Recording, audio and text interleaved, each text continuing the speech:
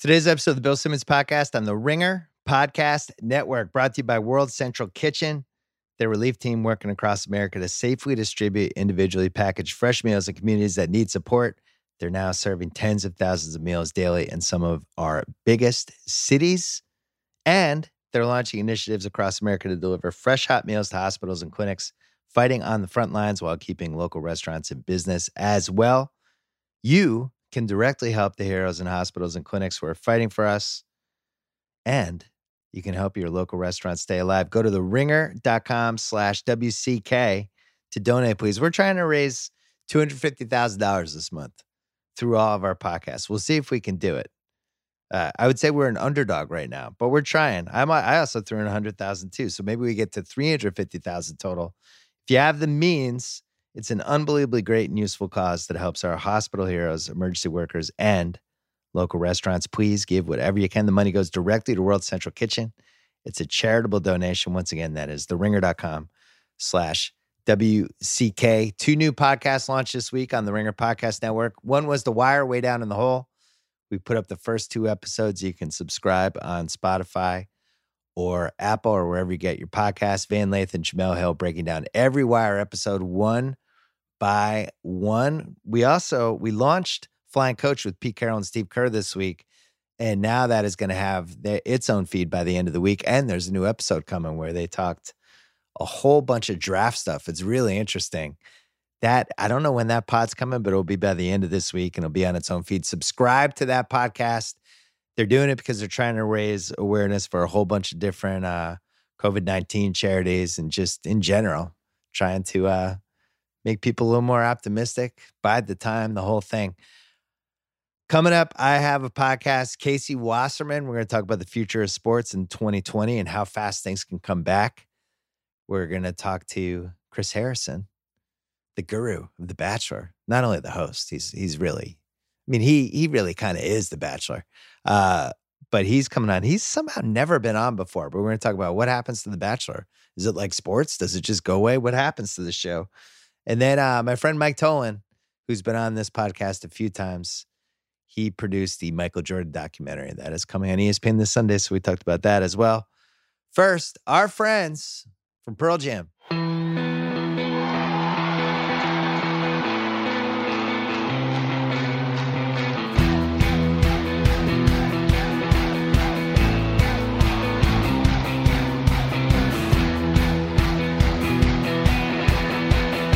All right, my friend Casey Wasserman is here, quarantined, like me. It's weird. I don't think I've seen you just in a T-shirt probably like 10 years. It's our first lunch. I was going to talk about the 2028 Olympics, which you're in charge of in a second, but you're connected to a bunch of commissioners and owners, and you run an agency, and basically you hear things, you talk to people. Are sports coming back in 2020? I am certain you will see sports played in 2020, whether you see that at first with no fans and later with some fans or full fans to be determined. But I'm certain you're going to see definitely sports played with no fans. My view is golf and baseball probably first in terms of calendar, because they have the most natural ability to be socially distanced, if you will, within their sport. And then, the obvious basketball and hockey next. And then the big question will be what happens to college football without fans, since so much of their revenue is driven by ticket revenue, and then the NFL. But I'm certain this summer we won't be watching reruns of the '88 World Series like I did last night or 2 nights ago. or Masters over and over again and stuff like that. It is fun to rewatch some of the old games, I got to say. I haven't not enjoyed it, but I'm ready for sports. Let's be clear. I teared up when Kirk Gibson hit the home run again. There's no question. All right, let's go in order. So golf. So you figure you have all the golfers, you have their caddies, you have to have all the production people that are there, the people working the course, things like that. But it's only 4 days plus the practice round on Wednesdays. How do you quarantine people for a 6-day thing? You'd have to have tests at some point, right? Yeah, look, testing is probably the gating factor to all of this. And I think everyone believes that there will be some version of rapid testing before the summertime. And if that's the case, that's clearly it's. I would imagine you'll be tested in the morning and at night. If you're an athlete, maybe even people going to normal work will be tested morning and night. And whether or not people in America will sign up for apps on their phones that track their contact and all that stuff in terms of tracing, like they do in China and other countries, I'm not sure. But rapid daily testing, a test, frankly, you might have in your pocket, will make a lot of this more doable for sure. Yeah, the Reddit conspiracy board and places like that are not happy about the app that tracks all of your behavior, which I get. It's about as un-American as of a concept as we can come up with. But on the other hand, it might be something that saves lives for a couple of months. So I don't know. It will. And look, I think as I like to think about it, on September 10th, 2001, you could have gone to an office building in New York City with a big bag and a hat and sunglasses and gone up to any floor without getting a bag checked, a mag, an ID, or being escorted to the floor. And on September 12th, 2001, that changed forever. And that's the normal we've accepted, which is you go into an arena, you get magged and searched and wanded and bags checked and only bags of a certain size and all those things that we've now become accustomed to. And I think you'll see a health version of that in sports. At the beginning, it may be more intrusive, temperatures, frankly, taken and things like that. But over time, I'm certain there will be new normals, whether it's more grab and goes than standing in lines for hot dogs, more cashless transactions, face masks and gloves for all food work, all those things that will be probably normal. Lots of other places will probably be accelerated and tested first in sports as crowds start to gather. And then some of the more intrusive stuff may exist in the beginning and may ease over time. We talked about baseball. You and I were talking a little this morning. Your theory is that baseball can happen in Arizona, and you were telling me about the universal thing going on in China. Explain that whole thing. Well, the theory for baseball is, or as you discussed with Ryan over the weekend, which is quarantining players in a singular location, sort of in the bubble, if you will. Universal Studios China, which is being built in Beijing right now, is under construction again for about 6 weeks. They have 12,500 workers working every day. Those 12,500 workers are in the bubble and tested it morning and night, and they have not had a positive test. So what it shows is that the bubble works. If you can quarantine people and show that they're free of the virus going into the environment, that environment stays safe and secure. And so whether it's 30 NBA teams in a certain city, Los Angeles or Las Vegas or somewhere else, or a bunch of baseball players spread out in a couple hotels in Las Vegas and going to games as opposed to on buses, they may go in individual cars, and being cautious about some of the more at-risk constituents in and around baseball, whether it be some of the managers are older or trainers or staff of the teams or umpires who may be a little more susceptible given their age as opposed to the players.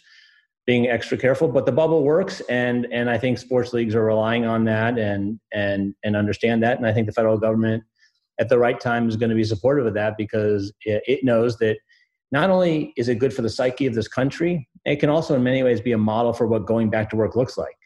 What does it mean to go back to work responsibly? Obviously, not every company is going to quarantine their employees, but what does it mean to be safe in terms of hygiene and distancing and masks and all the things that will probably come with these sports? Coming back to play can be a great sort of visual example of a positive work environment in the face of these times. Well, it seemed like it would be easier for the NBA than baseball, because baseball in the NBA, it could be a 12-team playoff, an 18 playoff, whatever they end up. But baseball, you got 30 teams. They got to play every day. You're going to you have to play at least like 80 games to have like a real season. There's a bunch of different locations. The games, it's much harder to guess how long the games are going to take. Like, would they have time limits? How many stadiums they could use? That's a lot more to navigate than just putting the 12 best basketball teams in LA or Vegas and 12 players a team. When the games are ending. That seems way easier to me. Sort of operationally, no question. Obviously, people talk about basketball more of a contact sport. So the whether it's sweat, the ball, all those things that are more involved in baseball, which obviously all the players are quite spread out except at home plate. But the operations of the baseball, it's a couple thousand baseball players. Clearly, you'd have to use a variety of spring training facilities. In a place like Arizona, you'd have to use at least a half a dozen or more spring training facilities. And I think the hope would be it's not the whole season. It's that you start in that environment and then you can slowly transition back to playing in their home ballparks. But operationally, for sure, a basketball playoff tournament with a limited number of teams and players, as long as they're healthy, is a way more easily executable plan. Well, in basketball, not only does your agency represent some people, you're tight with Adam Silver. You know a lot of these guys. And it did seem, I know you talked to a lot of different people. It did seem bleak a couple weeks ago where it was kind of like, this is probably not happening. We're going to have to cancel everything. What do you think changed? What was the turning point? Well, I think the first thing is, what used to take months in terms of things accelerating or evolving or taking days now. So decisions that were interesting a week ago or not interesting a week ago changed so quickly. And so I think the environment is changing. You are starting to hear a lot more talk about on a daily basis, going back to work, obviously not just about sports, but in the world, whether it's restaurants or stores or the like. And so I think that in the ether of the conversation means the opportunity for sports to come back without having to, be kind of grotesque about it, I think is a real opportunity for them. And I think that's a real opportunity for them to take advantage of people wanting to view something on TV, to watch their stars play. And I think the NBA is being very cautious. And, I think what you see the sports leagues doing, rightly so, is they're not making decisions today for the rest of the year. They're, as Adam has said, we're going to make decisions in May for the balance of the 1920 season. And that's the appropriate way to handle it because nobody at this point is able to predict the future. I mean, certainly it's hard to believe that it was March 11th that Thunder Jazz game happened. I mean, that's, a month and a few days ago. Look what's happening in a month and a few days. It's inconceivable. And so to think that in mid-June or early July, they could put a tournament. And if you're talking about no fans, they don't need to be in arenas. They may not even need to be in practice facilities. There's lots of places they could put a court and play and create a really awesome viewing experience for people and a very fair playing experience. So do you think LA or Vegas is more realistic for basketball? Well, I mean, look, Vegas is obvious because the whole city is literally shut down and every hotel is literally empty. And so the league could go in very quickly. The basketball in the summer in Vegas is a thing, whether it's youth basketball or USA basketball training camp, or obviously the summer league. And they know how to operate there. And as I said, you don't need 10 practice facilities. You could build courts anywhere, inside a ballroom, in a convention center, wherever it may be. LA is obviously home to two teams and two playoff teams, ironically. So, essentially 2 of the 12, if you're having 12 teams, are based here. So it's just less to deal with that way. And it's a city that a lot of players live in. So that's a huge advantage. I think it's frankly probably a coin flip at this point in time, and will come down to whichever city offers the safest and most flexible environment for the league to operate in the way they want to. So, I mean, if everyone's quarantined and you're using that bubble strategy, then it doesn't really matter if it's LA or Vegas. It's probably what's easier. LA probably has a better airport situation than Vegas. Right. But, LA has a better airport, but then, it's municipalities, whether it's the governor or the mayor, may be less interested in supporting that. And because of the stress on the system and the size of the city. So Las Vegas may be less affected because it's such a city driven by outsiders. And when they shut it down, they probably slowed dramatically the influx of viruses in the city and the state, and they may be more welcoming. And so that may be singularly politically speaking, what drives the decision for the league. So like if they did in LA, they could just put everybody at, they could put them in 3 different hotels. They could put everybody in the same hotel on different floors. Only people come in and out. That's it. And then wherever they're playing is right next to that. And they're going from point A to point B. That's it. They stay in the bubble. They are in the hotel. They're connected and to wherever they're playing. And it's a safe, secure environment. There's obviously plenty of hotels that could have the capacity and that are literally empty right now. So you could house a dozen teams or however many it was and keep them safe and frankly have enough for them to do in that facility so that they didn't go crazy when they weren't playing basketball. Right. So arenas are out. This is either they use practice facilities or they build something like in the MJ documentary that's launching on Sunday, they have a shot of the little indoor court they built him on the set of Space Jam. They basically built him a little dome, state of the art. They could build, 20 of those, and people would have practice places and whatever, whether they're Vegas or LA. No question. And by the way, filming a game in a cavernous arena with no people is not a great viewing experience.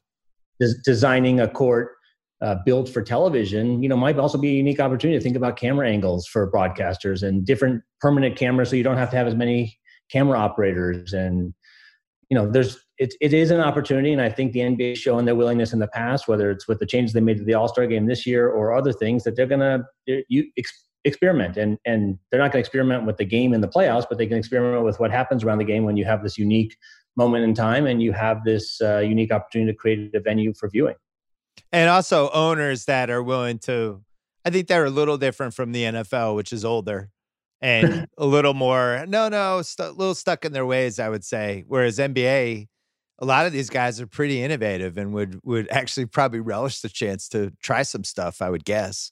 I totally agree with that. And I think they would benefit greatly from it. And I think if my kids are any example, they're bouncing off the walls for live sports on TV. So any environment they could play NBA games, I'm pretty sure the NFL draft might get a 50 rating next weekend with how much pent up demand there is for sports. It's unbelievable. And then even golf, or like if some tennis tournament was able to come back, people are starved. At least, there's very few silver linings from the past 6 weeks. It's probably less than 5, but I guess one of them would be, it did make people appreciate some of this stuff, that the cycle of sports had just turned into this 12-month year, week after week. Oh, we go to this thing, we go to the next thing, here's the next thing. And you kind of never take a breath and take a step back and go, oh, I really miss this. I've really felt it this month. With April is always my favorite sports month, always.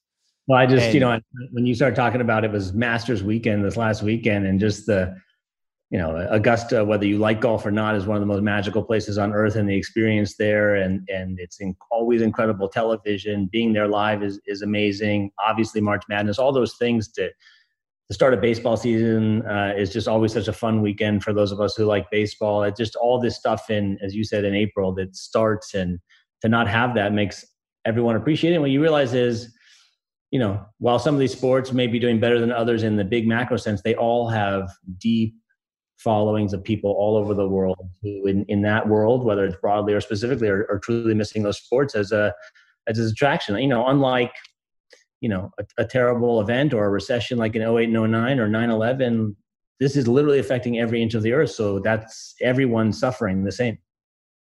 Were you surprised that they canceled the Olympics in 2020? Knowing, now, no, because I think it would have been untenable from a health perspective. But I will tell you, when they canceled the Olympics, it's interesting. What drove that was as an athlete competitive issue more than a perceived health issue. I think the Japanese government really felt that they could have created a safe environment. Might not have been as many foreign fans, but they figured they could have quarantined athletes before they came over and made sure the athletes were safe, and had mostly Japanese fans who they thought they had a pretty good handle on their health. But what athletes started to realize, and American athletes, I give them a ton of credit for speaking up, was as our country was late into the cycle of the outburst of the virus, they were no longer allowed to train. Take swimmers like Simone Manuel and Katie Ledecky, who we represent. They are training up north in Northern California. Stanford closed the pool. So here you are 4 months before the games and your trials for that sport, and you literally cannot find a pool to train in. Whereas in China or other countries, they'll quarantine their athletes or break rules or do whatever they're going to do to create a training environment. So it put certain countries' athletes at a truly competitive disadvantage, which obviously doesn't produce a great Olympics when, unlike other sports, it is a once every 4 years opportunity to showcase yourself. And then the second piece, which not a lot of people talked about, but I think would have become a real issue, is how do you ensure that there's fair drug testing in this environment? How do you, the opportunity, I think, would have been truly rampant, because every drug lab on earth is not focused on performance enhancing drugs right now. They are focused on other things. And so the opportunity for drug teats to enter the Olympics undetected would have been significant. And I think those two issues really forced the IOC and the Japanese organizing committee to evaluate the decision. And there was no point in delaying it because September would have been no more certain than July. And so 2021 for the 2020 Tokyo Olympics, here we go. Are we sure it happens? Are we sure 2021 happens?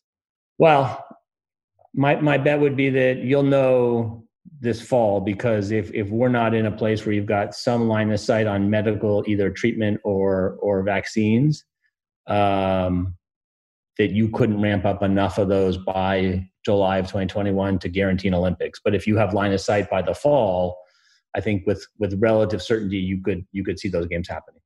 Well, and the training is the other big thing.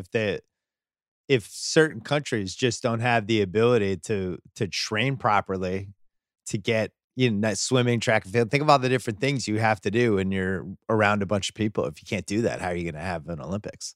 And all those facilities are closed. And think about countries who are less have the less financial resources than we do, or China or England or Canada. Think about some of the African countries. The outbreak is just hitting those places, South America. So as it has moved around the world, it has created these issues on a rolling basis, which that's the other part of moving to 2021 versus the fall of 2020, is it hopefully will have created a much more level playing field, and allowed for these athletes who ought to be right now at the peak of their training for 2020 to back it off and essentially restart their cycle as they come into 2021 with a little more clarity and opportunity for training. Does part of you wonder if the 2028 LA Olympics will be the last Olympics? Well, I don't want to think of it in those terms, but I can assure you, Bill, that when we have thought about, that you always have sort of disaster planning, and that a global pandemic where no one would be allowed to leave their house was definitely not something we'd ever thought about. I'm not even talking the pandemic. I'm just saying, in general, it was, it was so hard to sell the rights for some of these things, especially the winter ones. And just, it seemed like it was getting weirder and weirder and weirder. And we were hitting a point where either LA was going to have every summer Olympics, or I don't know what the alternatives were. Well, I certainly hope not. I do think if there's some medical successes to be had between now and 2021 and the Olympics go off in Tokyo, I actually think it has the opportunity to bring the world together in a truly special, unique way. And it may just reignite people's passion for hosting the Olympic Games and the value of what people talk about as Olympism, which when you get lost in whether the trouble cities have or the commercialization or all the things that happen around the games, and you get back to sort of at its root what it is, I think it has a true opportunity. And, the Winter Games have other issues, obviously, around are there enough places with snow? Summer Games, there's already people lined up for 2032. And so I certainly hope we're not the last games in 2028 of any kind. Well, that's a relief, because you know how much I love, especially the summer. I'm way more Summer Olympics than Winter Olympics, but it's during normal times I would be making fun of you for how many arenas and stadiums LA has. Like, even since the last time you came on the pod when we were talking about the Olympics, now we have this giant LA football stadium, and now Ballmer's building a state-of-the-art basketball arena in Inglewood. LA has 40 arenas. I don't even know where you're going to put everything. It's actually, I explain to people that there is an environment, and I'm not saying this is what's going to happen, but if baseball, which is not in the Olympics in 2024, so if we were to not put it back, which I'm not saying we're doing, but if we were to not put it back for 2028, and we decided not to play the soccer final at the Rose Bowl, you could have an environment where you didn't use the Rose Bowl or Dodger Stadium or any venue in Orange County. So not the Angel Stadium, not the Honda Center, not the Anaheim Convention Center, for any Olympic Games. And in most Olympic cities, those would be like treasure troves of venues, and we could host a game easily without having used any of those venues, which is a really staggering thing. Yeah, I remember the London Olympics, they built that makeshift football stadium, basically, remember? Yep. And then it was done. It was like, what do we do with this thing? Exactly right. LA has 7, 8 of them. Do you feel a responsibility at all? Like one of the things that's happening because of the pandemic is the youth soccer scene is like cratering, like development. U.S. Soccer shut down the development academy, and teams are moving to ECNL, but it's just kind of chaos for whenever youth sports comes back. When do we hit the point where we can combine some of the Olympic stuff we're doing with U.S. soccer, with all this stuff, so everything is governed? Like if we had a sports czar, if we had somebody who's just in charge of this, who right now would be very busy trying to figure out if there's going to be NBA playoffs, a sports czar would really try to figure out how do we use all these different resources, have some real administration over it, and how can we do this so that our youth soccer is awesome. That leads to real soccer and the MLS, all these different things. It feels so disjointed. Is there any sort of way we can save that?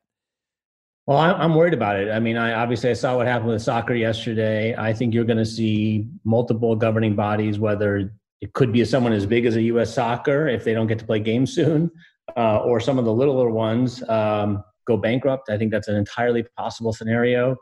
I worry about college athletics and the power that college football has, and missing one football season if they were to miss it. I'm not saying they are, but if they were to, we'll do two things. It'll decimate all the Olympic sports in those colleges, which frankly disproportionately hurts female athletes, unfortunately. Yeah. And two, I think it will accelerate the number of schools that play football or decrease that number. And so most countries, to your point, actually have a sports czar that's a cabinet level position. And I think if there was ever time to, even think about it, as crazy as it may sound, it's now, because people now realize what a big part of our society it is, what a big industry it is, how important it is to the lives of kids in so many ways. And whether it's your daughter's soccer team or my daughter's horse riding, that's what turns them from girls into women in many times, and gives them confidence and opportunity and access to things that they otherwise never would have. And something like this is something that can really rip apart the fabric of that. And I'm concerned. So if there was ever an opportunity and a time to fix a broken system, I hope it's now, because we need it. Well, I don't think any of us really realized how important sports was to the economy in so many different ways. It's just like, when would you ever have that conversation? And now you think, I first really started thinking about it a couple of days ago when there was that stuff about Trump getting all the commissioners with Bob Kraft and Jerry Jones, like he basically this little makeshift coalition to figure out what do we do? And it's like, somebody should be in charge of that. That sounds like that should be a job for, you wouldn't do it, but somebody like you who has a lot of different connections and thinks about stuff in a business way and could figure out boxing regulation and college sports. And there's 90 different components to that job. And it does make sense. And by the way, I mean, you could imagine that person solving things like sports gambling issues, drug doping, support of athletes, unfortunately, some of the things that have happened in some Olympic sports, the abuse that's happened. Having someone who's got authority and power at a broad base, not on a limited base, but, again, it's clear how important sports is in our society. And, going back to your point about Olympic sports, what most people don't realize is not a single dollar of government funding goes to support Olympians or Olympic athletes or Olympic athletes in training. So that flows through the system. So U.S. soccer doesn't get government funding. The U.S. Olympic and Paralympic Committee doesn't get funding.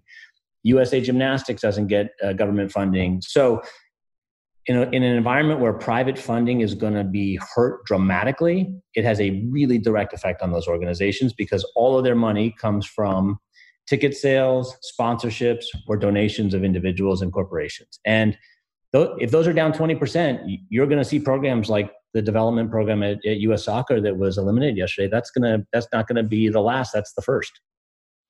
And beyond the programs, you're just talking about, how do we fix fields? How do we build more ice rinks? LA has one ice rink in basically an hour radius. It's crazy. It's the second biggest city in America. The soccer field situation is a disaster. And I'm sure that's the case all over the place. Like, you have older facilities, or, it just feels like it's completely ungoverned. And I wish there was some coherence. This is the time for the sports czar. I'm ready. Where's my call? All right, Casey. Thanks. I'm feeling more and more optimistic about sports. Thank you for helping us with this. And good luck with that. For having me and elevating my office Q rating for the year. What are the odds Westbrook coming on my podcast? Like 1 in a million? Come on, it's a unique time. We got to lower those odds. Maybe 1 in 100,000. Has he ever done a podcast? That's a good I'm going to question. say no. I'm going to say no too. I'm going to call him tonight and see if we can get him on. Come on. If there's ever a It'd be time. amazing. There's no way he's still mad at me about joking about the Harden trade. It was a million years ago. It was a million years and a pandemic ago. He should forgive me. Casey, thanks for doing this. Thanks, Bill. Take care. All right, we're going to bring in Chris Harrison in 1 second. Wanted to remind you of our new Ringer podcast. It is called The Wire, Way Down in the Hole. It is hosted by Van Lathan and Jamel Hill. And what they did, they decided to watch every single episode of The Wire and do a podcast about each one. Our first 2 episodes went up. You can already find them on the feed, whether you subscribe to Spotify, Apple, wherever, and we'll be putting up 2 week until they're done. There's winners and losers at the end of every season podcast, all that stuff. So subscribe to that now. It's really good. And speaking of Jamel, she's on the Rewatchables this week. We put it up on Wednesday. Love and Basketball. One of my favorite movies of the 21st century. I'll just say it. I absolutely love this movie. I watch every time it's on, I get sucked in. So Jamel and I broke down all the reasons we think that this movie has aged unbelievably well. Check that out. Ferris Bueller is coming on Monday on the Rewatchables. So be ready for that one too. All right. Here's Chris Harrison. All right. From his bachelor lair in parts unknown, California, Chris Harrison. Hey, so we lost sports. We didn't lose The Bachelor because you already banked Listen to Your Heart, this very successful music series. But at some point, that's going to end. And I think people are going to be more upset that The Bachelor has disappeared than the NBA and the NFL. What are you hearing from people? Yeah, I mean, we were really fortuitous in that we shot this show in a time when we don't shoot shows. We crammed it in right between The Bachelor and The Bachelorette, where we usually are taking a little bit of a break. And we're just lucky in the middle of all this that we had at least 6 weeks set up of television. But you're right. I mean, when we get to June, that's going to run out. Then we got to figure out, what can we produce? What kind of content? But the overwhelming response I got Monday night when Listen to Your Heart premiered, Bill, was it's just good to have you guys back. It's just good to see you out on a wet driveway. It's good to just escape for a minute. Yeah, it made things feel more normal again. It was like, oh, Monday night, The Bachelor's on. This is normal for 2 hours. Plus, my wife was delighted by the show. It hit 2 of her favorite things. One is The Bachelor. And then 2, people singing who might not be as good as they think they are. Which is probably 2 of her. Yeah, true. Those are like 2 of her 4 favorite things in life. So she was like out of her mind delighted. I was telling you by text, it seemed like American Psycho John Mayer might get voted out because the girl that liked him picked somebody else. And her and my daughter were like, oh my God, he's the best singer on the show. I'm like, they've got this. Don't worry. He's going to be We're not letting Ryan go just yet. How many times have you just intervened with the people and just been like, hey, I know you're on the fence. It'd be really good for the show if you pick this person. We really, especially for The Bachelor and Bachelorette, I think people give us way too much credit as producers of picking certain people. Like, you guys hold on to the crazy or whatever. You don't really, A, you can't do that. And B, you don't have to. There's enough crazy to go around. It would have really sucked to have lost Ryan because he is a really good singer. But there's other stories out there. If any of those other guys had stayed, maybe other than Hot Touch had to go. But other than that, we would have been fine. So by our friend Juliet Littman, her concept of the producer pick, that's an urban legend. The producers making a call in the final one. Well, early on, here's what we can and actually do is early on, night one, and this is for Bachelor and Bachelorette. This isn't really about Listen to Your Heart, but night one, say there's 30 women there. Really the guy has, about 10 to 12 to 13. I don't know. It depends how many he's really got his eye on, how many he really has gotten to know. And then they get to a point of, let's talk about the rest. Who are some people I might have missed? And honestly, as producers, we're not really looking for crazy as much as here's some great people we've seen in casting that we think are going to be awesome, man. These are really good women. And it doesn't always work, Bill. It's worked to the opposite of what we've thought before. I'll never forget Ben Flanick's season. There was this girl, Ben was the winemaker from Sonoma. Then there was this girl who was a blogger from New York, and we thought, this is great. Winemaker meets Sex in the City, Carrie Bradshaw. This is going to be an awesome story. The blogger went crazy on night one, in tears, and he's like, guys, I'm getting rid of her. And we said, look, give this girl a chance. It's night one. Give her a mulligan. Crazy stuff happens. Night two, she was even worse. Ends up in tears running through a vineyard. He's like, guys, I got to cut this girl. And we're like, we failed. We thought this girl was going to be top 4 material, and we absolutely failed. And so sometimes we really go into it with the best of intentions, and we give them a crazy. Well, it sounds like that's almost like an NBA draft or an NFL draft where you were super high in a receiver and it didn't work out. People are going to choose Joe Burrow in this draft, and they're going to think they got a good one. They're going to think they got Ryan Leaf. And then guess what? Yeah, the best of intentions. You don't know. It really is like the draft. You don't know until, a few years down the road, and all of a sudden it turns out you had, Tom Brady. I'm always amazed by how they can remember as many names as possible in those first couple of nights. I know they have some help. They do. And again, there's another little behind the scenes thing. People go, do you write the names on the roses or do an IFB? We won't use an IFB. We don't want to put an earpiece in because that's still us telling you what to do. And I know it's this weird gray area, but we'll stop. You memorize as many as you can. Then we'll stop and we give you the list of names that you've chosen. So it's still your list and you have to memorize and you have to say it.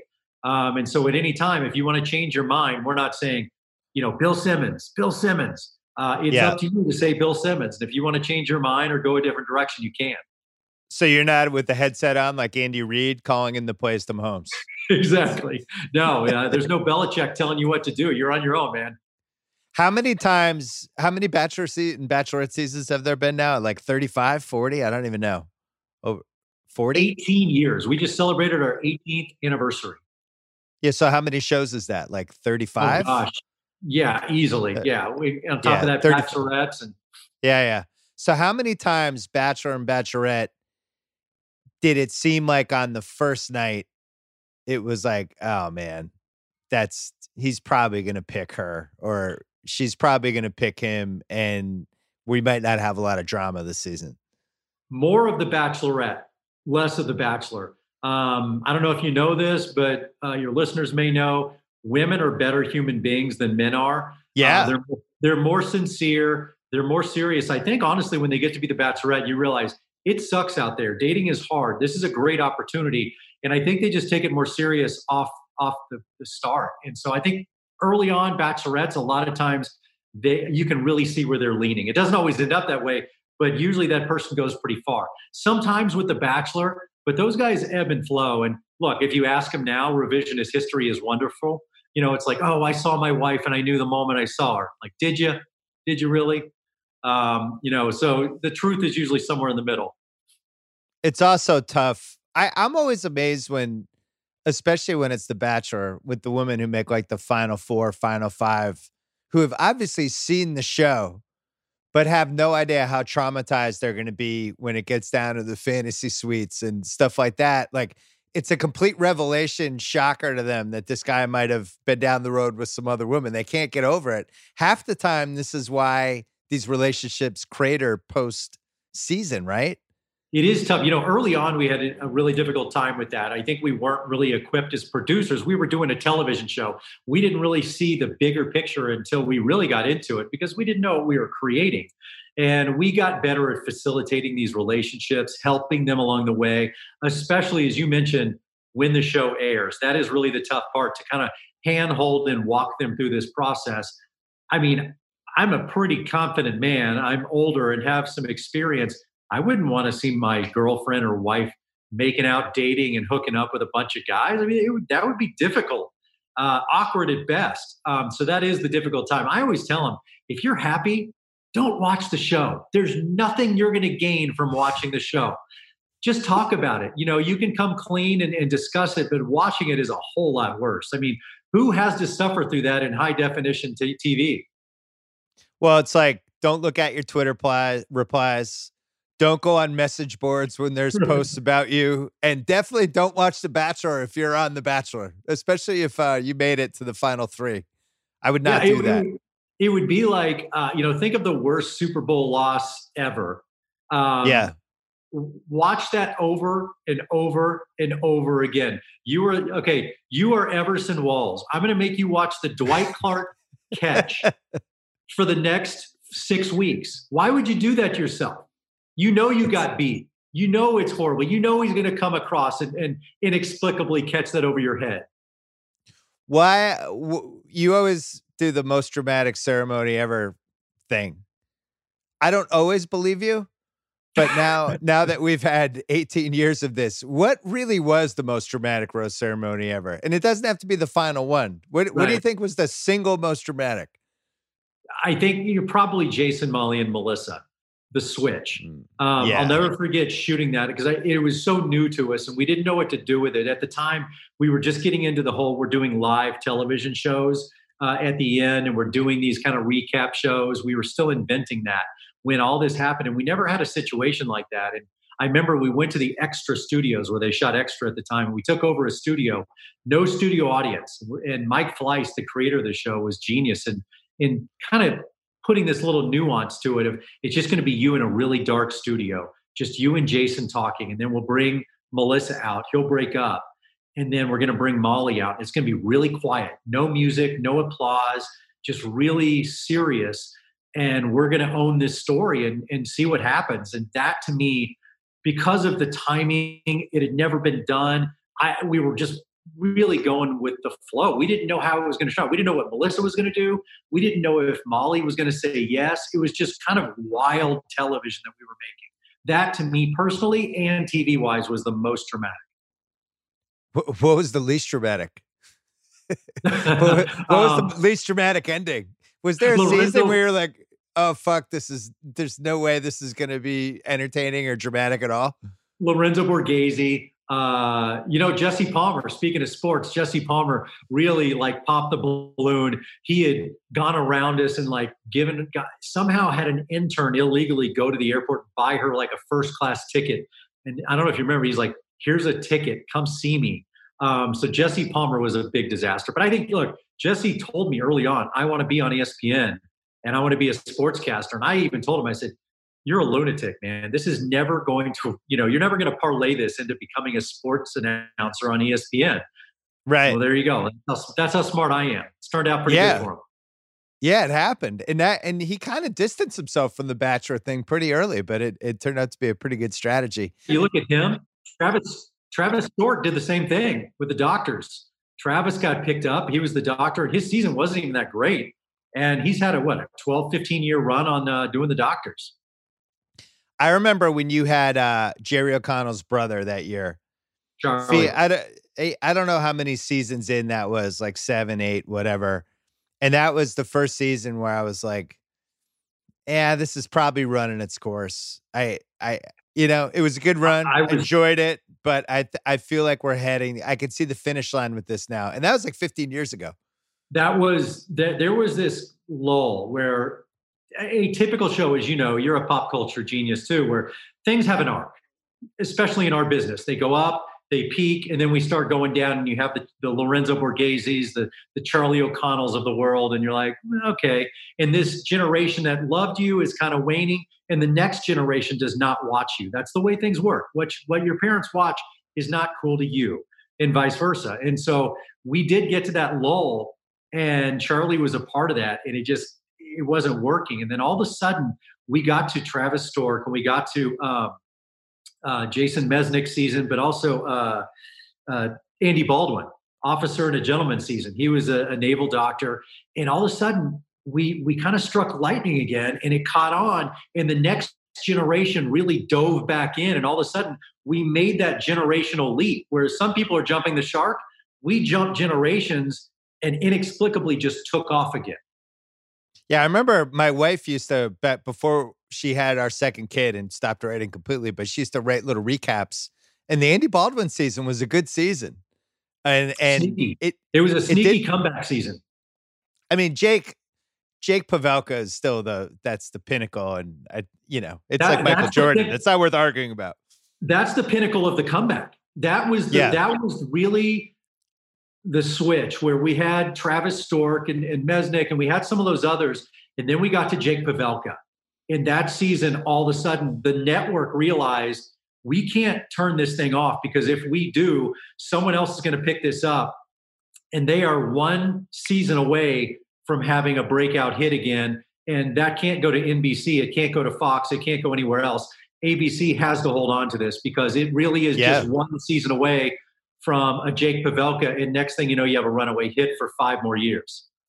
Yeah, well, I remember when we started Grantland in 2011. By that time, it was, it had really rounded into shape. And, The Bachelor, we were treating like it was the NBA or something, especially we would try to get content out of it in a whole bunch of different ways. And I do feel like, we're around the same age when Melrose Place and 90210 had that run on Fox on Monday nights, and everyone in this certain demo from like college all the way to age 35, they just kind of were watching. They were versed in it. They knew what was going on. If you're at a bar at 2:00 in the morning, could come up.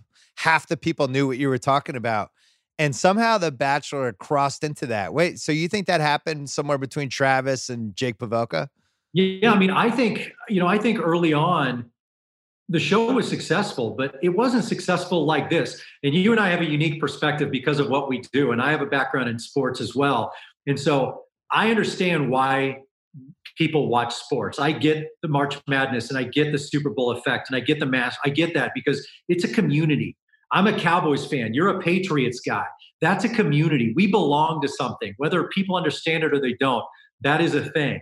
The Bachelor created that too. We are a community. On Monday nights, you're a part of something, whether you're man, woman, child, whatever. And Listen to Your Heart is now giving that too, of like, you get to belong to something on Monday night. And early on, I would argue we didn't really have that. Bachelor Nation wasn't those 5, maybe even 8 years.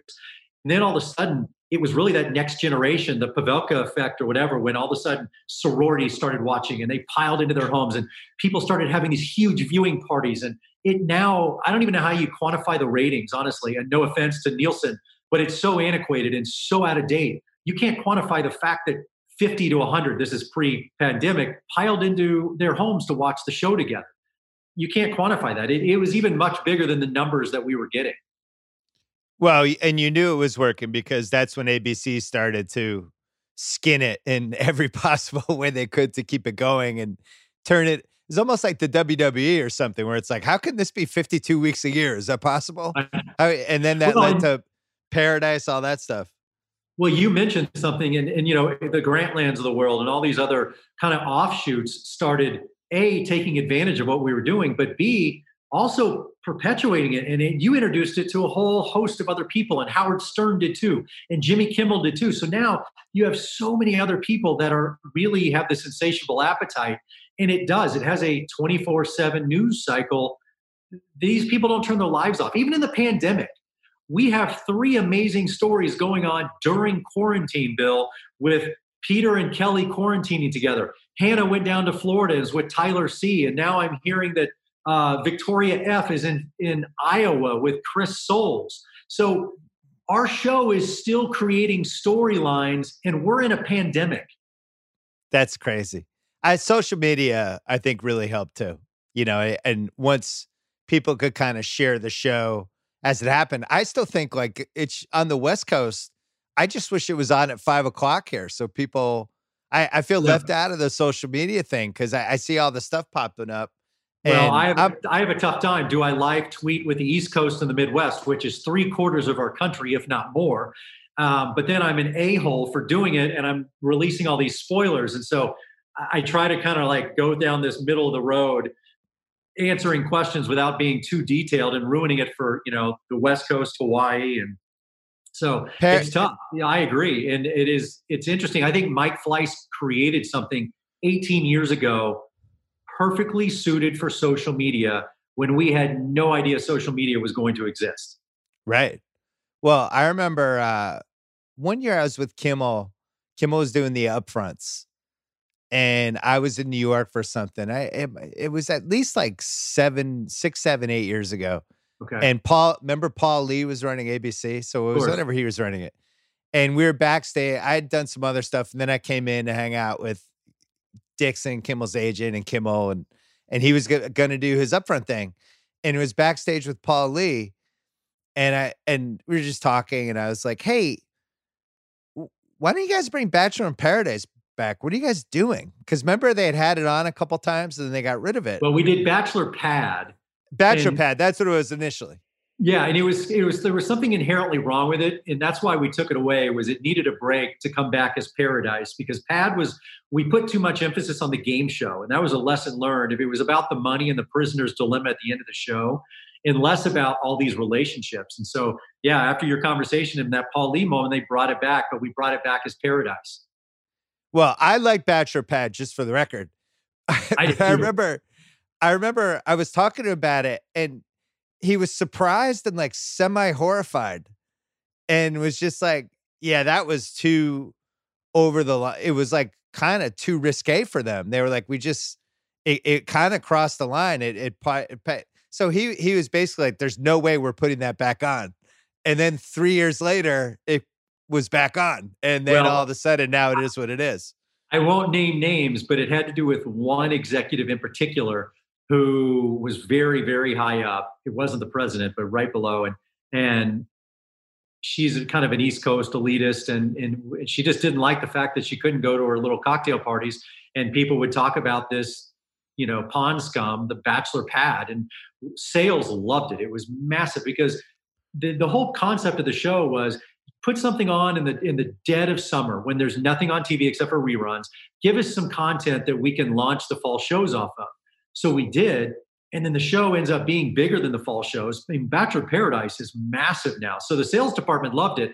Most everyone in the network loved it. It was just these higher ups who just couldn't go to their highfalutin East Coast parties and answer, right, how is this on your network? And so they killed it for no other reason than that. And then once those people left or were fired or whatever, the next regime came in and said, yeah, we're going to sell the hell out of this. Let's bring it back.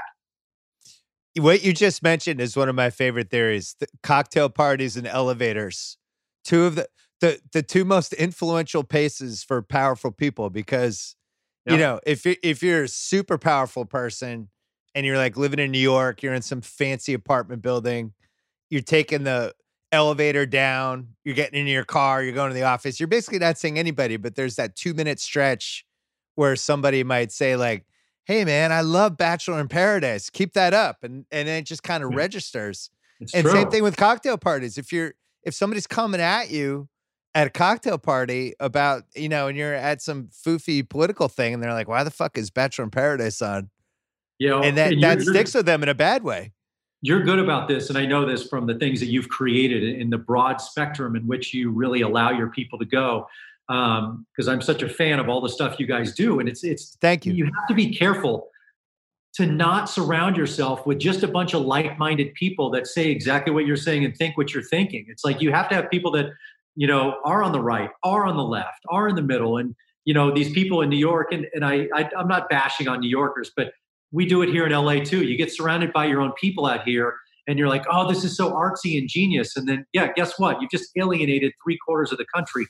They don't care. Yeah. And so, you have to be really careful of who you're listening to, who you're surrounding yourself with. So as The Bachelor hits decade 3, how long does this go? How long do you go? No, you can't leave. You and Probst, you just got you guys. You have to write it out. You two and Alex Trebek, you can never leave. You have these jobs forever. It's just going to be one of these old folks' homes. It's like there's the Seacrest suite. There's Probst. Yeah. There's Harrison, and we're like walking down in our rascals.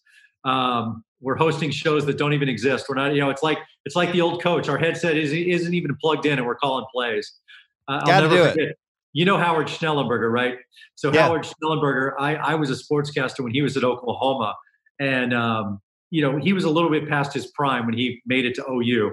And, I heard stories that he would call plays, from his Vinny Testaverde days back in Miami. I said, that's what we'll be. We'll be old men just hosting shows that aren't even on the air anymore. I do feel like this has become like WWE. Like it's just going to keep going and going. There's no sign of decay, lack of interest. If anything, the fan base is so rabid. It's actually like if they turn on somebody, it's almost like the Bayhive with Beyonce. Like if they get mad at somebody, you don't want to be on the other end of that. No. And that's the thing is it regenerates. It's now it regenerates, it refreshes itself. And again, one of the genius things that Mike did is the story isn't about Trista Rynn, the Bachelorette. It doesn't follow Trista her whole life. I love Trista, but now she's a 40-year-old mom, married with a couple kids. Well, that's not interesting to kids that are in high school or kids that are in college, whatever. So you're following Colton, you're following Peter, you're following, Hannah and Tyler down in Florida. These people are as young as they are. They're hip, they're relative, and they're on TikTok. They're doing all the crazy stuff that normal kids are doing in pop culture right now. They're not this 40, 50-year-old woman that we met 18 years ago. So it refreshes and regenerates, but we don't lose our core audience. Like your mom, your grandmother still watch, yet we also have your daughter. We also have your grandkids. So it's really interesting how this spectrum of people that watch the show. How do you handle, especially this decade, people are going to come on that show and leverage it and try to become Instagram influencers, YouTube influencers, whatever. Would you say that's like 2/3 of the people that are trying to get the show on the show at this point versus trying to find love?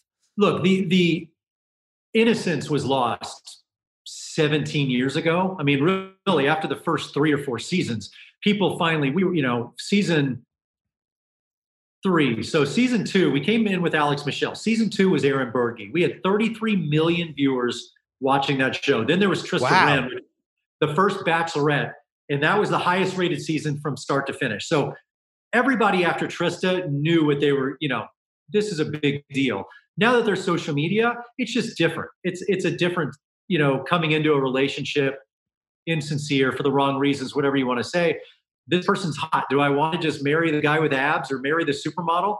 Or do I want to see if there's someone with substance here, who has a job, who doesn't live with their parents or whatever?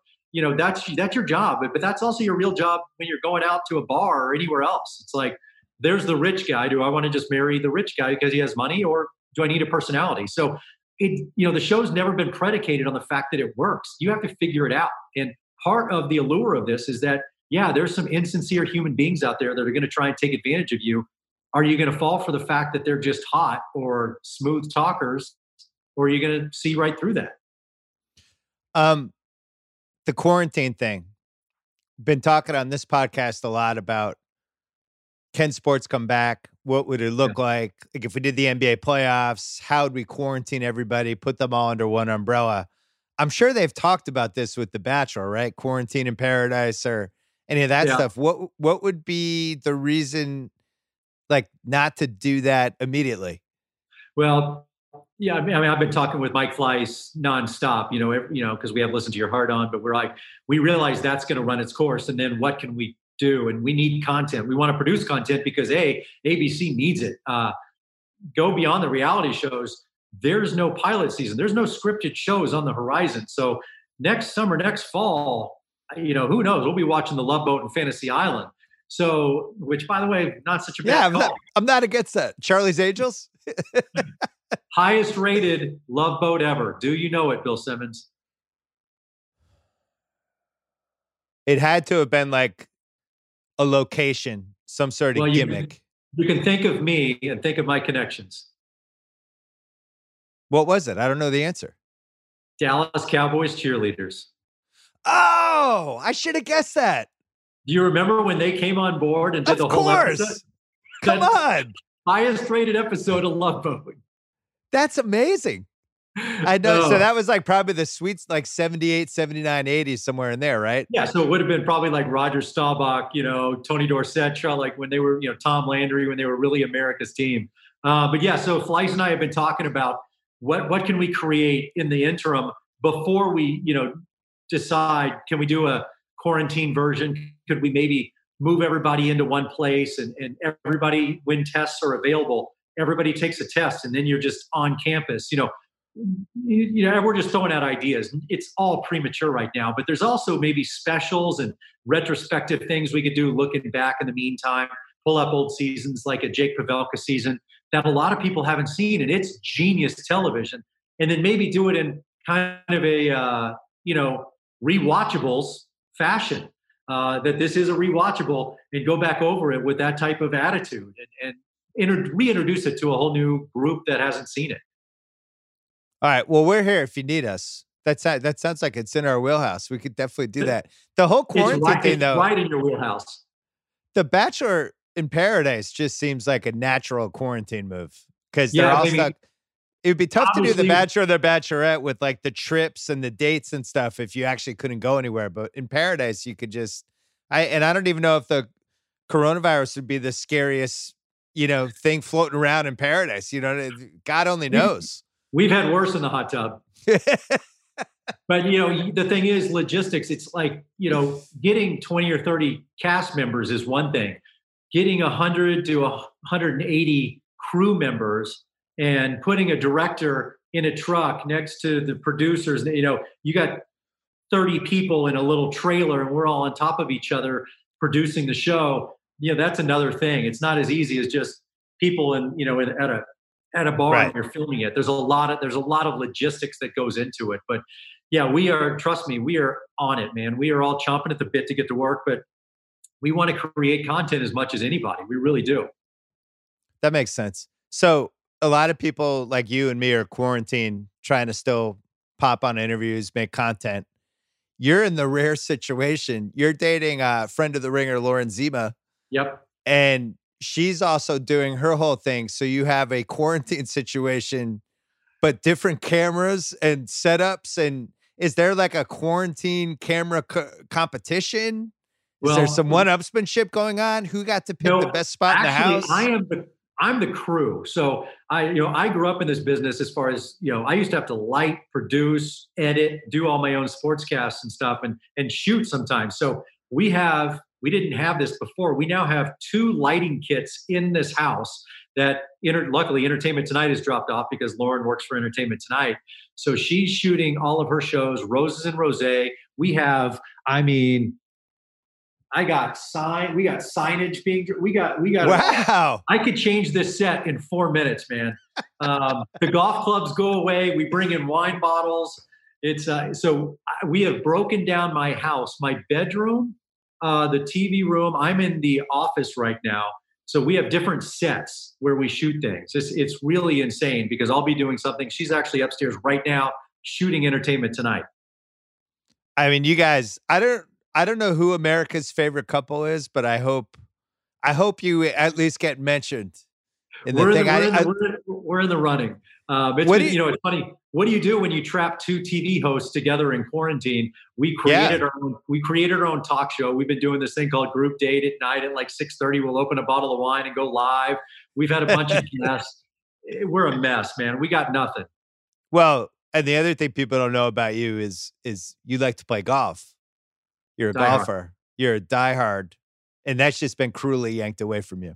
I mean, not to dwell on things that I know there's more important things in the world, but Lauren realized how hurt I was on Thursday of the Masters opening day. And Jack Nicklaus's replay was on from '86 when he won. Oh, yeah. I was really melancholy and I said, this has really hit me. And she's like, I can't believe this is what it took. Your job, you're unemployed right now. All this stuff is happening. And it was the Masters that it really, I said, yeah, I go, this is a bit of Easter holiday for all of us. Like this is part of our thing. Baseball starts, the Masters, we have the Kentucky Derby, and then we get into the meat of things in the summer. And when the Masters wasn't on, I was talking to Jason Day. I was talking to some of these other guys that I know. And I texted a little bit, back and forth with Tiger as well. And man, this is crushing. It really is mentally and emotionally. It's a lot. I know. There's that Matt right there. Come say hi to Mr. Bill. Hi, Lauren. Are you talking about how you're sad about the Masters? Yes, I was just telling him how I was so melancholy about the Masters. No. Hi, Lauren. No. Hi, how are you? Oh, we're good. Bill, when I tell you, he's a really positive, even person, I have been so leaning on him. He's so been my rock in all this. I'm a little more up and down. He had to put the show on hold. His kids have been through so much, all these things, and he remains positive. And then I looked at him in the morning on what would have been the first day I now know of Masters being on, and his face had fallen. And I said, "Are you all right?" And he said, "No." And I thought I was going to cry, Bill.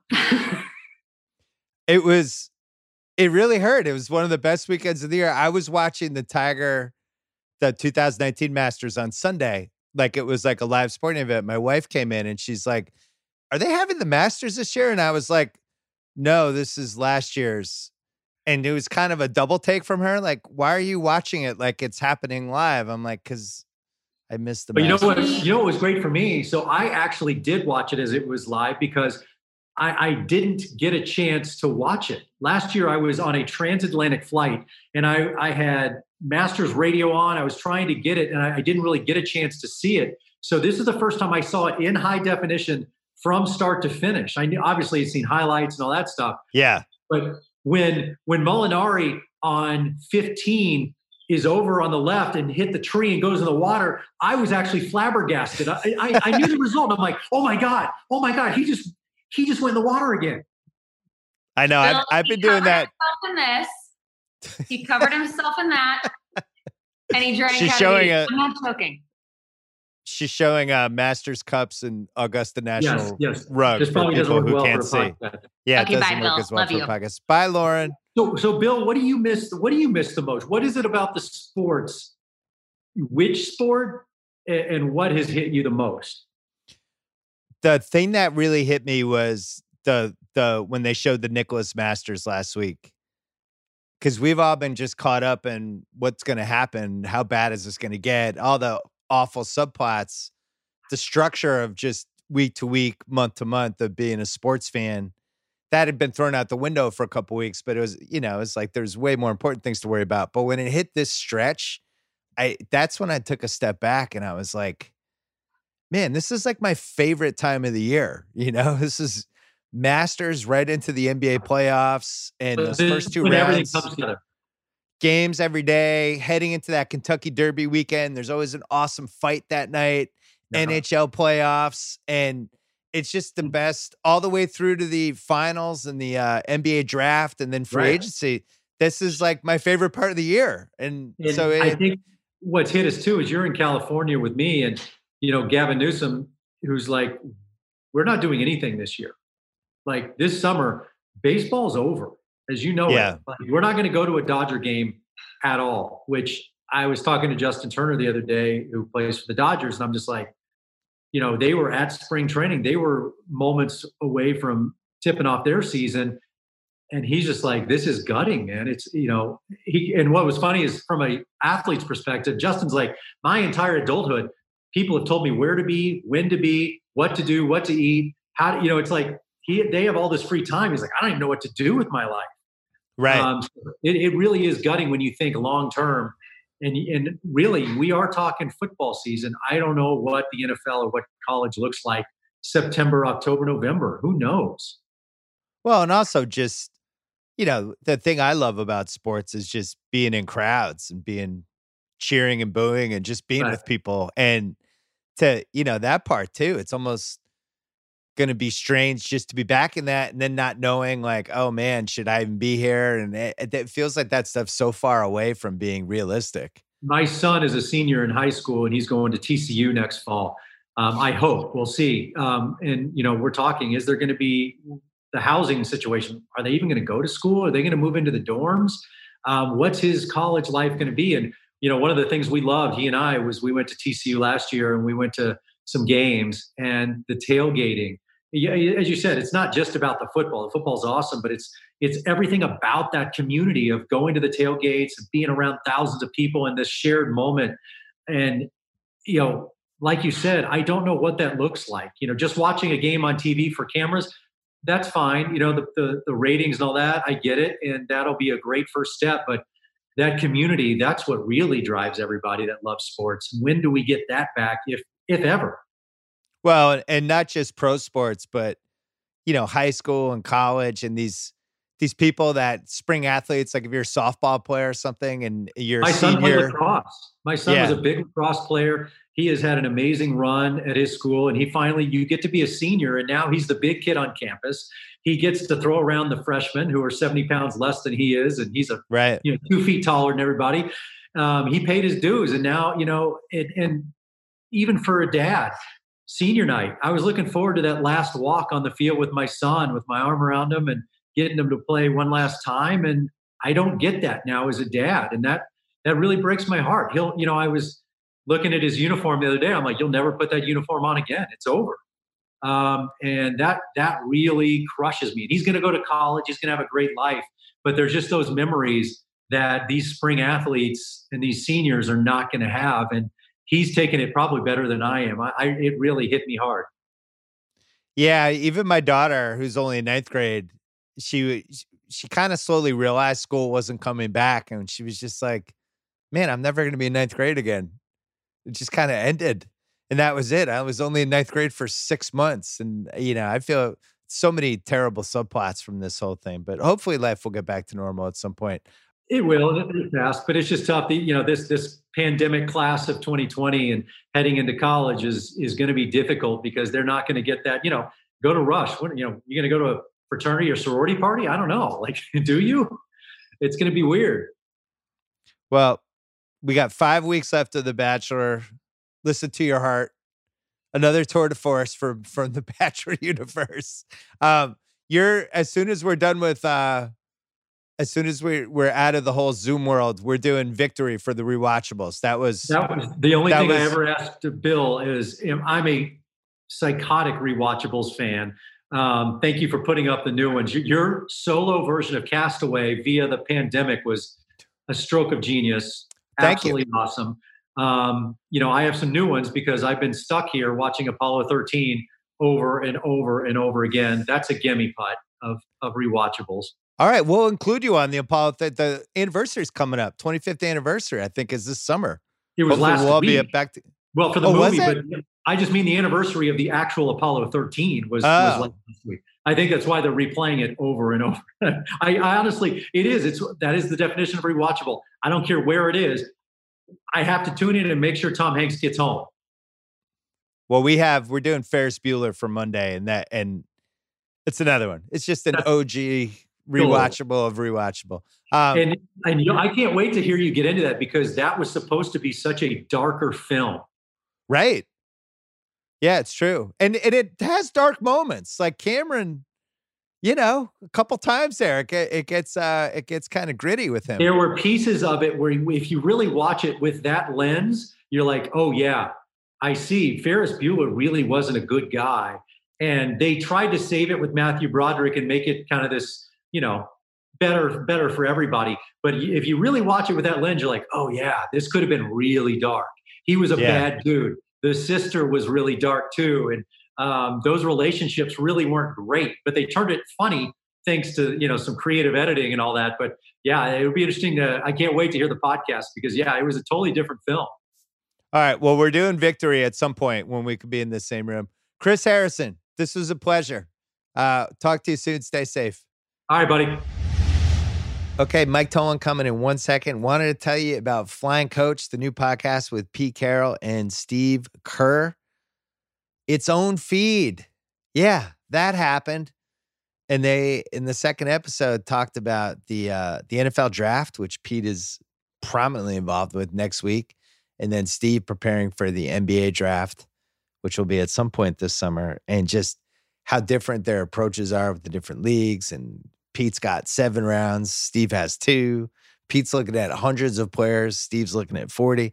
They go into every single variable, what they like, what lessons they've learned. It's an awesome podcast, and awesome episode and an awesome podcast.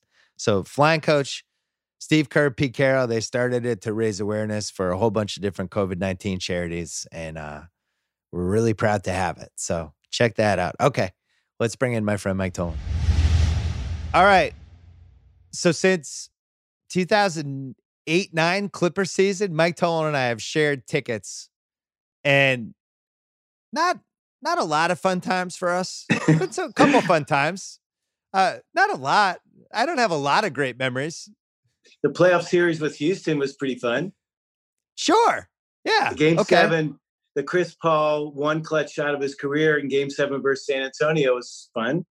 Right. So we figure they empty the barrel. They trade 1,000 first-round picks and Shai Gilgeous-Alexander. They get Kawhi and Paul George. There's 3 teams that can win the title. They're one of them. We figure, here we go. Finally, the Clippers tickets have paid off. I've had the tickets since 2004, and now no basketball. So the good news for you, this Michael Jordan documentary that you've been working on since the 1980s, I think since before he came in the league, you were trying to convince him to do it. And this actually happened. When he got cut from the varsity at Laney High, when I started with it. But can we just go back to the NBA for a second and say how much money I saved by not being on the line for the Sixers over 54.5 and 8-1 to win it all bets? Oh, so those get wiped out? They have to, don't they? Yeah. Well, at least the over-unders definitely have to get wiped out. Yeah, you're right. There's like 17, 18 games left. Yeah.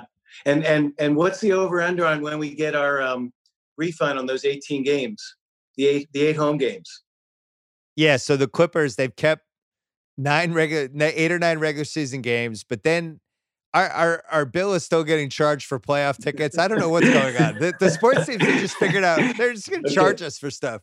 It's going to be more than the over-unders for sure. Anyway, so Laney High. It was actually, it was only 2016, just 4 years ago. But when did you first find out about the mythic footage? So Connor and I found out about it. I had heard about it all through the mid-2000s. Once I had started to make friends with people at the NBA, and they were like, we followed him around for a year. The footage is amazing. It's going to win an Oscar, all this stuff. And then after near the tail end of 30 for 30, that's when we got the DVD. Right. And that's when, Connor and I remember we gave it to at least one pretty famous director to watch this and look at it and see, whatever. But at that point, between the NBA and Jordan, who, controls his likeness and just about every respect, wasn't going to happen. Are you going to name that guy now that you called him pretty famous? I don't want to betray his trust because. Okay, I'll name one because, he's really more famous as a producer. But so they shot in 97, 98. I was doing Arliss, your favorite show. Pause for eye roll. You can't see Bill. 7 years. We had like 350 guys on, but not Michael Jordan. But David Falk did this bait and switch where he said, hey, man, I'm going to bring Michael Jordan, so have me on and Michael will come with me. And then David came without Michael, and we had to put Michael on. But that's when I learned the secret, which is that the real gatekeeper was Esty Portnoy, right? So Esty Portnoy and Curtis Polk took over and are now, they're basically partners and they run all of Michael's business. In 99, Frank Marshall, famous producer / director, was already circling in and was trying to make a deal. So we just kind of tracked it, right? And you hear all these names and all of a sudden, not all of a sudden, millions of years later, the world shifted, right? First we did 30 for 30 and now people's appetites completely changed about documentary language and what they were up for, like different kinds of stories. And then all of a sudden the long form became in vogue and more is more. Like OJ premieres at Sundance 8 hours. Netflix does How to Make a Murderer 10 hours. So I start to think, I saw the one-off that was done, which you probably saw, right? Yep, I saw it. It was a one-off documentary. And I just really feel like, obviously I wasn't involved in the conversations, but it just wasn't big enough.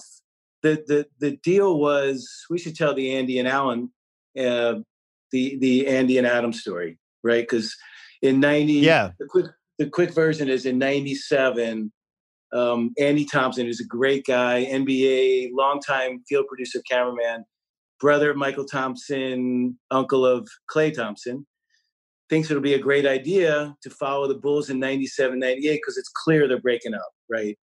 Phil and Jerry Krause are at odds. And so he goes to the head of NBA Entertainment, was this guy we might have heard of named Adam Silver, who says, great idea, Andy. Goes to Jerry Reinsdorf, They have to go to Krause, to Jackson, to Michael. And the deal was basically give us all access, let us shoot, and we won't do anything with it until we, have a mutual agreement with what to do with it. So it basically just sat on the shelf for all these years. They did a sample doc. No, not ready. Doesn't look. They tried to get Spike. They tried to get Spike Lee at one point to take it over. I remember, and that was like another year, and it just time kept passing. Yeah. So now all of a sudden, in February 2016, everybody knows about this great footage. The world has shifted. The landscape has suddenly said you can do multi-part, long-form docs as an event, and we're coming up to the 20th anniversary. What a perfect opportunity. Little did I know. I'm sitting at the Toronto All-Star game with Curtis Polk and Esty Portnoy thinking, we got 2.5 years. We'll just have this come out in the summer of 2018, right? So we start having the conversation. Michael comes over for a quick hello. We start going down the road. It took a little longer, but, we only missed it by 2 years. So it took about 4 months to kind of have materials that we put together and get invited to see Michael. And it's now the day before the NBA draft in June of 2016. I'm going to give you a quiz. If you get this right, I'll pay for the Clippers tickets next year. Ready? No, you won't. Okay, maybe. The Hornets pay for the Laker game.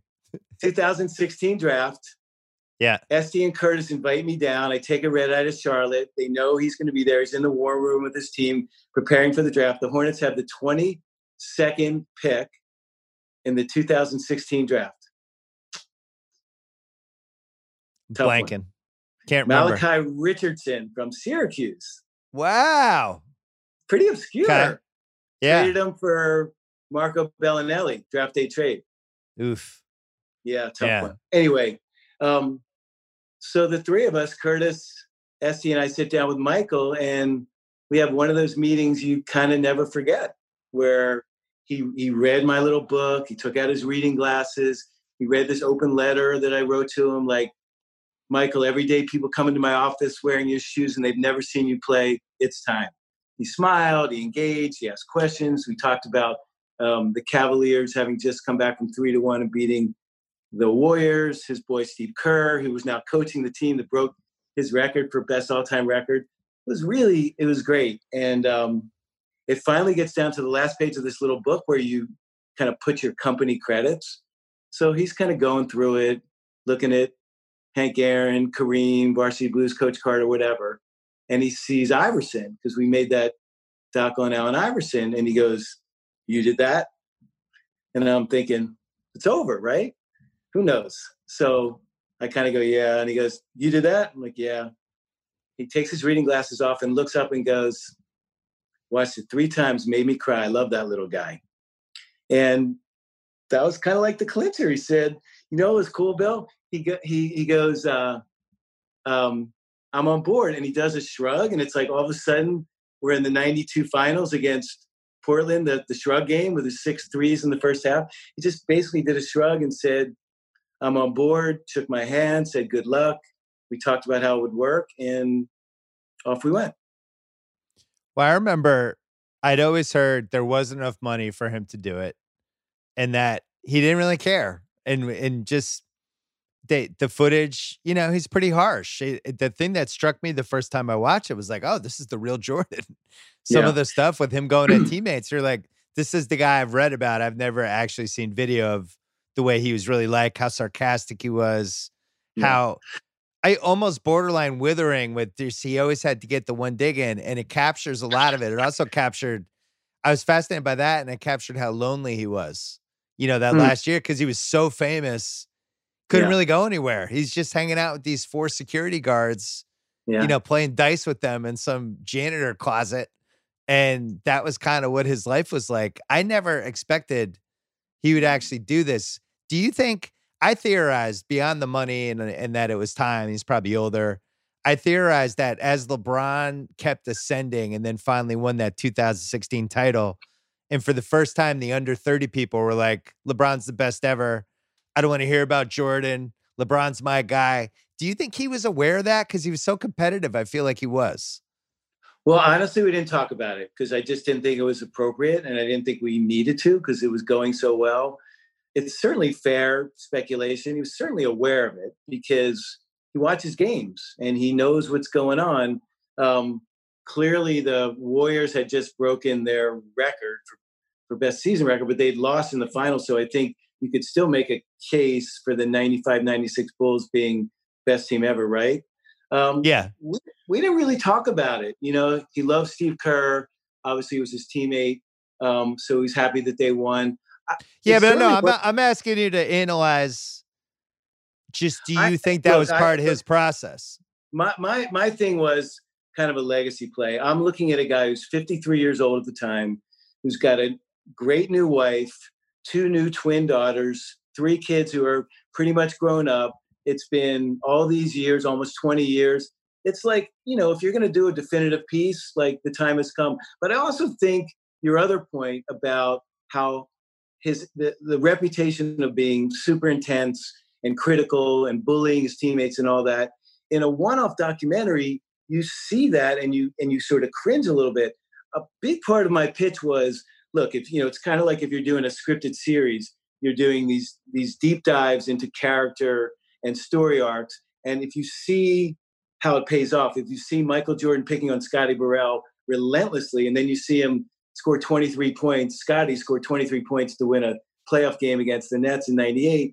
You see the payoff and you see the motivation. And I really believe this. Like, I see Michael having fun, having these shooting contests from the hash marks. I see him joking with his teammates. I just feel like it was part of the regimen in order to get you guys up to my level, to care as much as I do. He says really eloquently, as you know, because you saw the episodes, I never asked those guys to do anything that I didn't fucking do myself, right?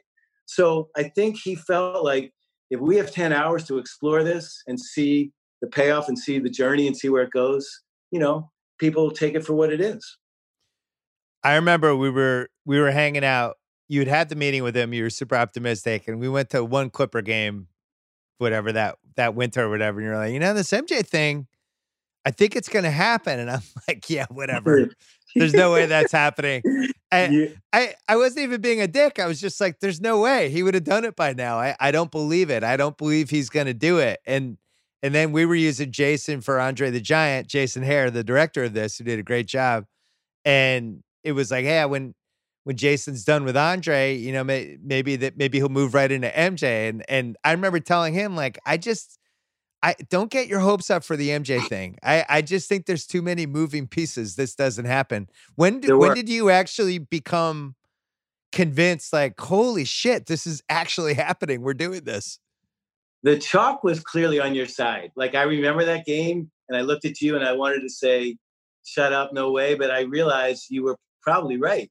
There were a million obstacles. In fact, here's what you probably forget. The chronology was that, you know, immediately the next move after MJ says yes is who's going to direct this thing?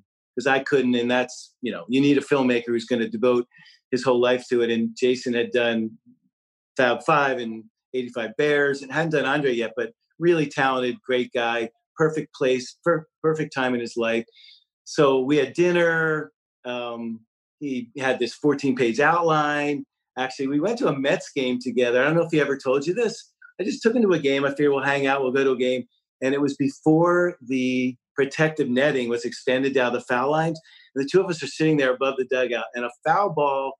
Did you ever have this happen at a game where the foul ball comes whizzing by your head like inches away? We just turned and looked at each other like neither of us could say a word. It was so. It was the scariest moment. Oh my God. Anyway, I guess that was a sign. But the cool thing was that was before Andre, and he was ready to do it. But it took us so long to actually get it together that I just said, you should just go, because take the bird in the hand, make the film. And we were just finally ready when he finished with Andre. So it worked out. It was, to answer your question, though, so MJ said yes in June of 2016. And we actually got the green light in the spring of 2018. So it's like 2 years. And I still didn't believe it was going to happen. And then Jason texted me a picture of MJ being interviewed by Jason. the first time, and he's like, look, it's happening. I was like, oh my God, it really is happening. Yeah. I just, to the bitter end, I was like, MJ's gonna back out. He's just not, something's gonna happen. And it just never happened. And now you're here. I think that really actually was the moment for all of us, because not only did he sit down with us, but I mean, Jason, he's extremely prepared. He's got it all mapped out. He's got his clipboard. He's got questions, probably 3 or 4 hours worth of questions. You figure we'll be lucky if we get half this. The first interview went more than 3 hours. And that really emotional moment that you see at the end of episode 7, where he talks about his motivation and his intensity, that happened in the first interview. And you just got a sense the reason he said yes is he was really ready to be honest and candid and tell the real story. He was totally in. Jason did this one trick with him. I don't want to spoil the doc too much because I hate when people spoil stuff for me. Teasers, little teasers. He does this trick a couple times because he had interviewed, so many other people where he would hand the iPad to MJ and have him watch a clip of like Isaiah Thomas talking about the famous walk-off and then just getting MJ's reaction to it. And I felt like in those moments, the real MJ came out the most. Where you could just see it. Yeah. There's one, there's a really great one where his mother's reading a letter that MJ wrote to her from UNC, where he says, I know my phone bill's more than the money I have in my bank account. Please send stamps, that sort of thing. There's one you might not have seen at the end where he and Reggie are going at it in the Eastern Conference. Yeah, I saw it. And he's watching it and he's like talking to the rep, don't break it up, let him go. He was just loving the whole thing. Well, because I had seen it, I wrote about it in 2006 when I was at the All-Star game and just randomly handed up at the next table when we were at this hotel bar and they started playing cards and Oakley was there and it was just, and it was the real MJ and he's busting everybody's balls and the whole thing. And it felt like that guy was in this documentary. I mean, there's different, he has different moments. He's poignant at some point. He's thoughtful, but the kind of get the fuck out of here, MJ, that looked like that sneer. Oh, what? Like that was there a few times, especially with the iPad stuff. I really liked it. The thing, that was a great technique by Jason. It really worked a lot of times. The thing about Michael, though, is he's so good at compartmentalizing. I mean, for somebody as intense as he is, who has the warrior mentality that he does, he's so affable, right? He's so cordial. You meet him, he's smiling, he looks you in the eye, small talks, asks you about your family. I mean, we had a lot of fun with him. We did some of that. Jason had some stuff on his iPad and he showed him like off screen some stuff that wouldn't make the film. And he just hung out with us in the kitchen and all. And the other thing is he's so present, right? The intensity, whatever he's doing, whether he's playing basketball, whether he's playing cards, whether he's doing an interview. I mean, that cliche of 110%. I mean, I think Jason was worn out more than Michael was because he was just bringing it. And every answer was complex and well thought out. I mean, the big challenge, I think, for us, which you've kind of already answered by your reaction, that you felt like this was the real MJ, was could we establish the credibility that this was unvarnished, not pulling any punches?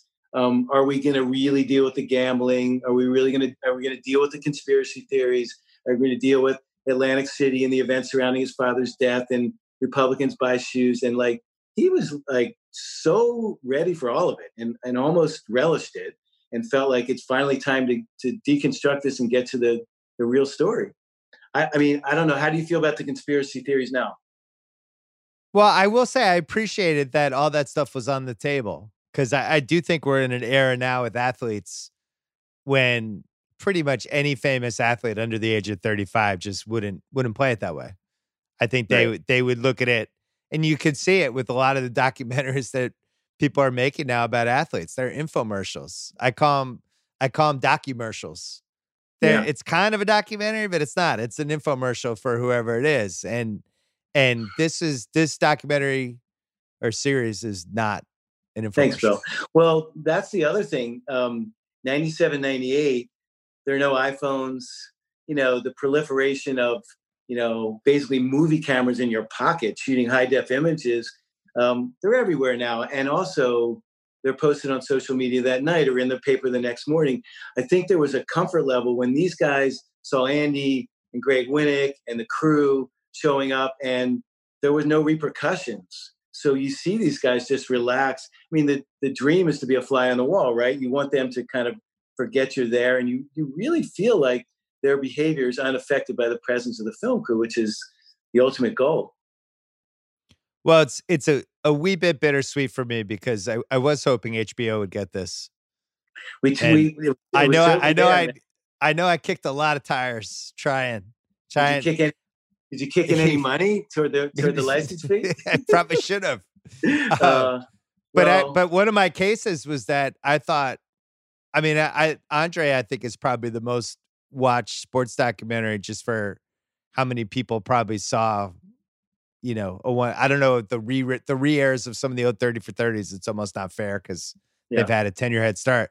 But the case for the MJ thing was like, I think this could be the most watched sports documentary ever, like easily. But now you have this weird kind of, you know, moment where all of a sudden everybody's in quarantine. There's no sports. And this was supposed to come out in June. You're able to move it up. And now it's coming out at a point when people, I just think the rating is going to be staggering. And I think people are going to be really into this. Well, you know, it's funny to think about the original notion of we'll have this out for the 20th anniversary in the playoffs during 2018. So it's kind of like this crazy conspiracy of the universe. Everything gets pushed back for all just sort of natural, organic reasons. And here we are with a chance to like fill this void and give people some joy and a welcome distraction. So we started talking about it, you know, right when we were all quarantined on Friday the 13th. It immediately started the clamor on social media, right? And we all had a conversation. There's a lot of us, you know, there's a lot of constituencies. There's the NBA, there's Curtis and Esty Jump, there's Mandalay Sports Media, there's ESPN and Netflix. So it's 5 entities. And there was a pretty clear consensus that we should try to do everything to do this. And then I got to say, Jason sort of adopted the MJ Warrior mentality. Like, okay, like, you know, we got injuries. Scotty's on the bench. You know, we're playing 48 minutes, but we just got to do this. And got to give him kudos, man. This incredible last ditch, because we're still not done the last episode. I mean, we will still be working on 10 after 7 and 8 air in 3 weeks. So and Jason had to like marshal this effort to take all the material in a downtown Manhattan cutting room and migrate it all to like 6 different locations. There's Jason cutting in his apartment. There's 5 other editors cutting remotely. And then Jason has to get all these pieces and cobble them together, and, you know, the music and the graphics and everything else. So it's really been wild, but I think everybody feels really great about it. Cause as you said, people are just so psyched for it. I mean, you just described it, but unless you've done one of these things, I don't think the normal person would not understand how hard it is, the editing thing when everybody's in quarantine.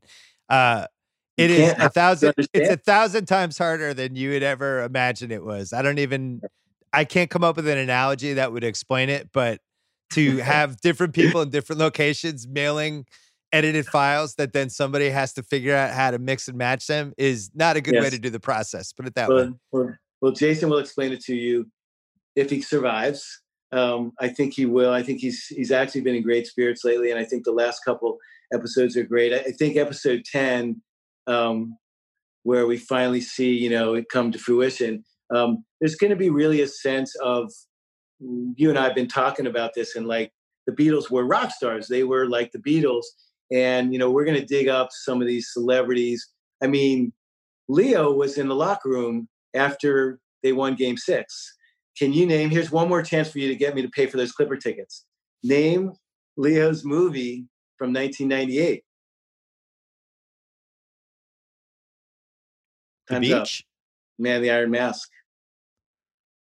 That was after Titanic? 98, man, because Michael had seen it and was referencing it. And you should see, where do you see young Leo? You know, Obama, Clinton. I mean, There's some you've seen it. Seinfeld shows Yeah. up in the locker room. That's Seinfeld's funny. great. I remember that from the original cut. You remember the moment where Seinfeld looks at the board where Phil had drawn all the plays, and he just casually goes over to one of the plays and he goes, "That's not going to work." Right. Well, there's also a couple unbelievable Larry Bird, Michael Jordan moments that I don't want to spoil that I'd never seen before. That it was probably some of my favorite stuff in here. Were you at the 63-point God disguised as Michael Jordan game? So I don't think I was. I was at so many great Celtics games that there's a couple that I can't remember if I went to or not. I don't think I was at that one. I was at a lot of them. I think I weirdly think I went to the 49-point game, the game one. I feel like I didn't go to game two. So it's so crazy about that year. First of all, he only played 18 games because, he had the foot injury. This is a guy who played 82 games, 9 seasons. Right. Who just never wanted to be taken out. And when he was training secretly, he went back to Chapel Hill to try to train in the swimming. I mean, you see all this footage, and then he comes back and he's like, chomping at the bit to play, and they put him on a minutes limit, and they kind of accused him. It was kind of the origin story of tanking in a funny kind of way, right? Like, why aren't I playing? And then, right. Well, because they were tanking. Should we tell the headache story? It's really one of my favorite. No. Don't spoil this for the people. Okay. But Jerry Reinsdorf really does come across as the truth teller in the show, doesn't he? He's just like, he was good. He's a big winner. Yeah, he's one of the winners. Hey, I have a question for you. So if you see Jordan now, is it a handshake kind of double shoulder? You slap his shoulder, he slaps yours. Is it a handshake half hug, or is it like a legit hug? Is this pre-pandemic or post-pandemic, or like? I'm saying everything's normal again. There's no germs anymore. We're all good. It's a hypothetical world. This is in the world where Dr. Fauci has now said we should never shake hands with each other ever again. No, this is President Fauci now admitting that he was wrong. Oh man! And now we can all hug again. It's a real warm handshake with shoulder slap. Yeah, maybe. Yeah. Okay. Yes. There are a lot of people coming at Michael Jordan all the time, right? And he does a really great job of making you feel special, like I said earlier, which is a real art. Obama has it. Clinton has it. There's some footage in not Barry Bonds. Nah. For people listening, Mike did Bonds on Bonds. I don't know if you would describe Barry the same way. No, not exactly. Barry didn't have the social and emotional intelligence that Michael Jordan has. Not quite. But it's he's very gracious. Look, you say lonely. He was lonely when he was on the road, and he was lonely because he was trapped by a celebrity. But it's really great to know that a public figure of that magnitude, there aren't many of that magnitude, has a lot of friends, like genuine friends, right? Yeah, that he's had, it's true. Yeah, that he's had for years, and whether they play golf with him or not. This is a guy with a very full, rich life, and I think he feels really good about it. I sure hope so. Did you try to get Worldwide Wes? I told Worldwide Wes, you can't be in the show. No, I mean, my thing about Worldwide Wes, for people who don't know, is a guy named William Wesley, who was given that nickname by Reggie Miller. And like, you don't really have to do much. If your nickname is Worldwide Wes, you're just cool. But he happens to be super cool. And he's very much a part of the Jordan brand. And nobody really knows what he does, but he's kind of always in the mix. But Wes's mystique comes from not really being seen. So we had a conversation about it. And I said, I'm not interviewing. I'm not even, like, Jason and I discussed it. I already knew him. I told Jason about him. Jason obviously read about him. It's just it's a non-starter. I said, I'm going to save you from yourself. He was there for a lot of the Chicago MJ stuff. Yeah. The thing is, I still think he's the best player I ever saw, and it's not even debatable for me. Like, he's just on another level. And I think the thing we were talking about, I was calling you yesterday, we were talking about the first 9. I haven't seen the 10th one yet, but just how famous he got those last couple years after baseball, when he would come to Boston twice a year and they would just kick the shit out of us. Although we did beat him in Rick Pitino's first game ever. And the people would show up 40 minutes before the game and wait for him to warm up. And when he came out, it was like, the Beatles on the Ed Sullivan Show or something. There's never been an athlete like that other than him, at least in my lifetime. I can't speak for him before that. Wait do you see the beginning of 10 and he's just, got his headphones on and he's listening to Kenny Lattimore and he's so relaxed and he's about to go for this 6th championship.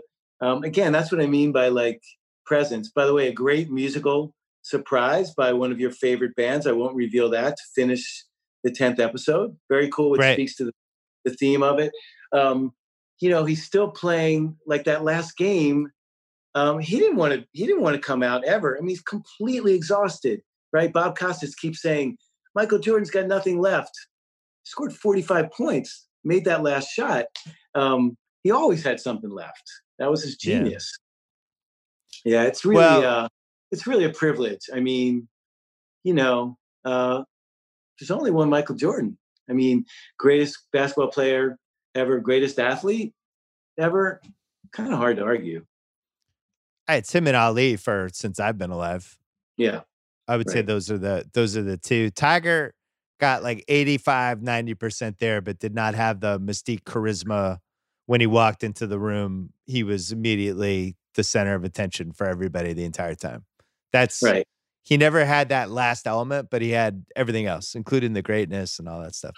All right. Well, listen, this premieres ESPN Sunday, first 2 episodes, and every Sunday 2 episodes. I'm sure they'll be rerunning it a million times. I'm really happy and proud of you. Congrats. Thanks for doubting us every step of the way. Every step. Plus, we should mention you're an original 30 for 30 guy. So I like the lineage. What was yours? The 4th? Third?